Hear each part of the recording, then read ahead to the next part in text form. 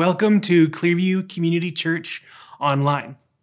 Clearview Community Church is one church in multiple locations that exists to see people become fully devoted followers of Jesus Christ. Now, for information about this church and all of the family, community, youth, and children's programs, visit us at our website, clearviewcommunity.church. So today we're looking at Luke 9:37-43. What's happened right before this story is key to understanding it. Jesus has traveled with his disciples and a growing crowd and doing ministry around this region called Galilee. Now Jesus, he demonstrates his power. He's shown to be the Messiah, the deliverer from evil, and he's shown to be God in the flesh. Now we get to today's story in Luke 9:37-43. It says, the next day when they came down from the mountain, a large crowd met him. And a man in that crowd called out, "Teacher, I beg you to look at my son, for he's my only child. A spirit seizes him and he suddenly screams. It throws him into convulsions so that he foams at the mouth. It scarcely ever leaves him and is destroying him. I begged your disciples to drive it out, but they couldn't." "You unbelieving and perverse generation," Jesus replied, "how long shall I stay with you and put up with you? Bring your son here." And even while the boy was coming, the demon threw him to the ground in a convulsion. But Jesus rebuked the impure spirit, healed the boy, and gave him back to his father. And they were all amazed at the greatness of God. So put yourself into the mind of this father. "Oh no, not again. Please no, not now. No, no, no, no." The father's mind races as his son slams into the ground. The boy's body shakes and tremors and quivers and twitches, and the boy cries out in agony. His mouth foams as his body is racked with pain. Slowly the convulsions stop. The boy lies down on the ground in fatigue. He's too tired to get up, and the boy quietly whispers, "Dad, help." And the dad's heart, it's destroyed because there's nothing that he can do. And he thinks to himself, I would do anything and I would give anything to help him. This is the story of the demon-possessed boy, or maybe better titled, the story of the desperate dad. The father in this story is distraught. After years of caring for his son, fighting this battle against evil, he has to absolutely be exhausted. Odds are he's had to save his son's life from all kinds of harm dozens and dozens of times. The family itself, it's being ripped apart. There's no dignity for them. Their neighbors, their extended family, and their friends, they won't even come near them. It's like they're contagious. He's running out of strength for the battle. But he keeps fighting because that is what a dad does. They fight for their kids. And then this daddy hears about a group of people following some random rabbi from Nazareth. They're doing miracles. Rumors tell of scraps of food multiplying into excess amounts for feasting. What a dream that would be. Further rumors tell about miraculous healings. People seeing, people walking, lepers being healed, and even more interesting rumors of people whose lives have been taken over by the forces and the spirits of evil. These people, they've been set free and been given back to their families. Now, I think it's important here to note something, that every account of this story in the Bible, even in church tradition, it states that this boy is experiencing demon possession. Now, as you look at the text, you actually might be inclined to think that this is a case of what we call epilepsy. The symptoms really do look like it.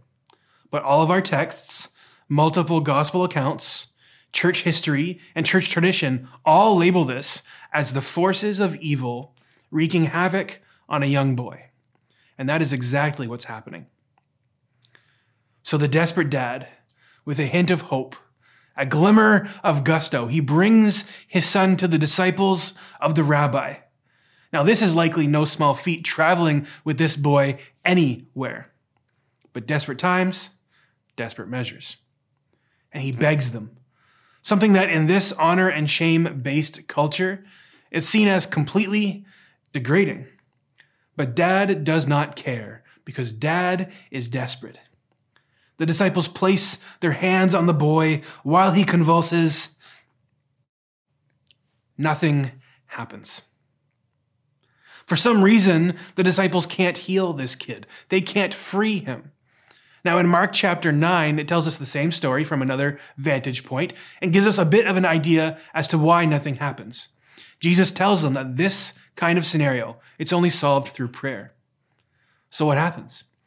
I think that there's a possibility that the desperate dad and the disciples make the mistake of thinking that they're going to solve this on their own power and their own ability. And instead of praying or asking God to do what he can do through his power, they skip the vital, important step of asking God to deal with the evil in this young boy's body. Instead, they try their hardest. They put all their efforts in. They close their eyes and scrunch their face, and it comes up as futile. So this story, it's a blatant statement that we cannot deal with the evil that exists in the world by our own powers. Now, in an age of social justice, advocacy, and social movements, that is a really hard pill to swallow. When we're faced with the weight of the problems created by evil in the world, maybe you're like me and overcome with feelings of inadequacy, panic, or perhaps like the story and this father, moments of desperation. And I can only assume that you've experienced the effects of sin and death and destruction in God's good world. You've experienced possibly moments of desperation, just like this desperate dad does.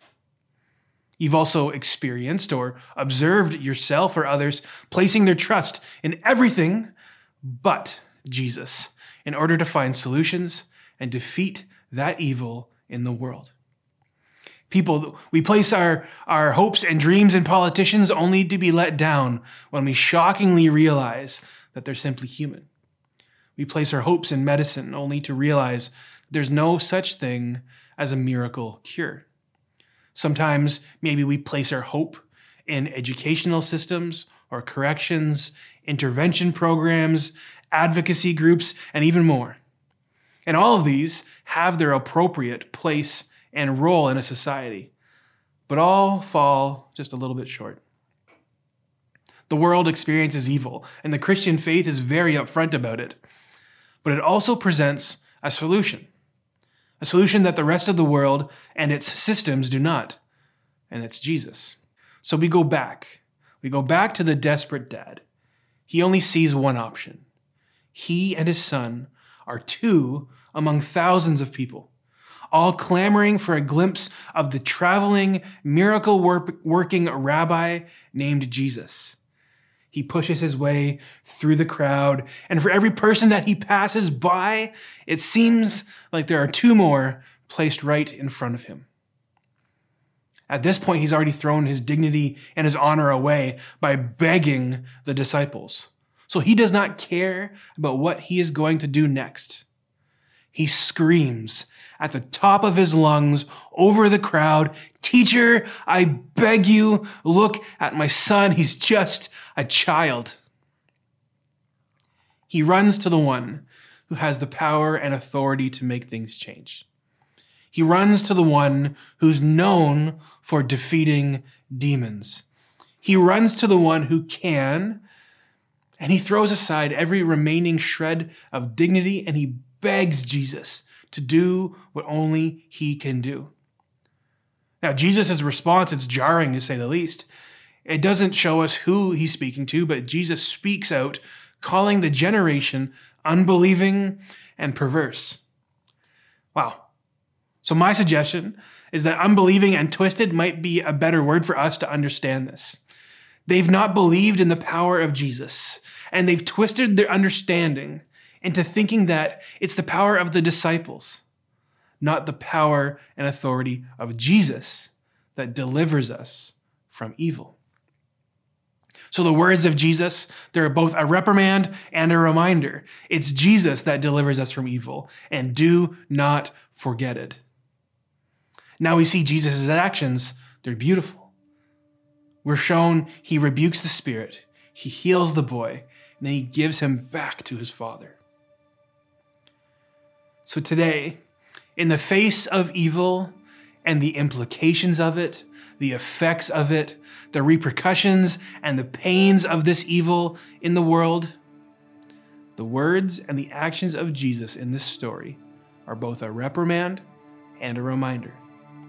Let us not forget who deals with evil once and for all in his death and in his resurrection. It's Jesus. When he declares on the cross, "It is finished," he means it. Even further, his actions on the cross and the resurrection, we see Jesus rebuke evil, heal the people, and return them back to their heavenly Father. The ultimate solution to the problem of evil in this world is not systems, programs, and policies, all of which have the potential for good. But the solution to the problem of evil, it's found in the person of Jesus. And when the desperate dad realizes that, he does not care what anyone else thinks about him. All that this dad cares about is that Jesus can save his son. And Jesus responds to the desperate cry of the dad's heart and the desperate cry of our hearts when we say, "Deliver us from evil, for yours is the kingdom, and yours is the power, and yours is the glory." So today, as we close, let us not forget to pray the way that the desperate dad and the disciples should have. So if you'd like to today, pray with me the Lord's Prayer as we close. Our Father in heaven, hallowed is your name. Your kingdom come and your will be done here on earth as it is in heaven. And give us today our daily bread, and forgive us our sins as we forgive those who have sinned against us. And lead us not into temptation, but deliver us from evil. For yours is the kingdom, yours is the power, and yours is the glory. Amen. Thanks for joining us. We'll see you next time.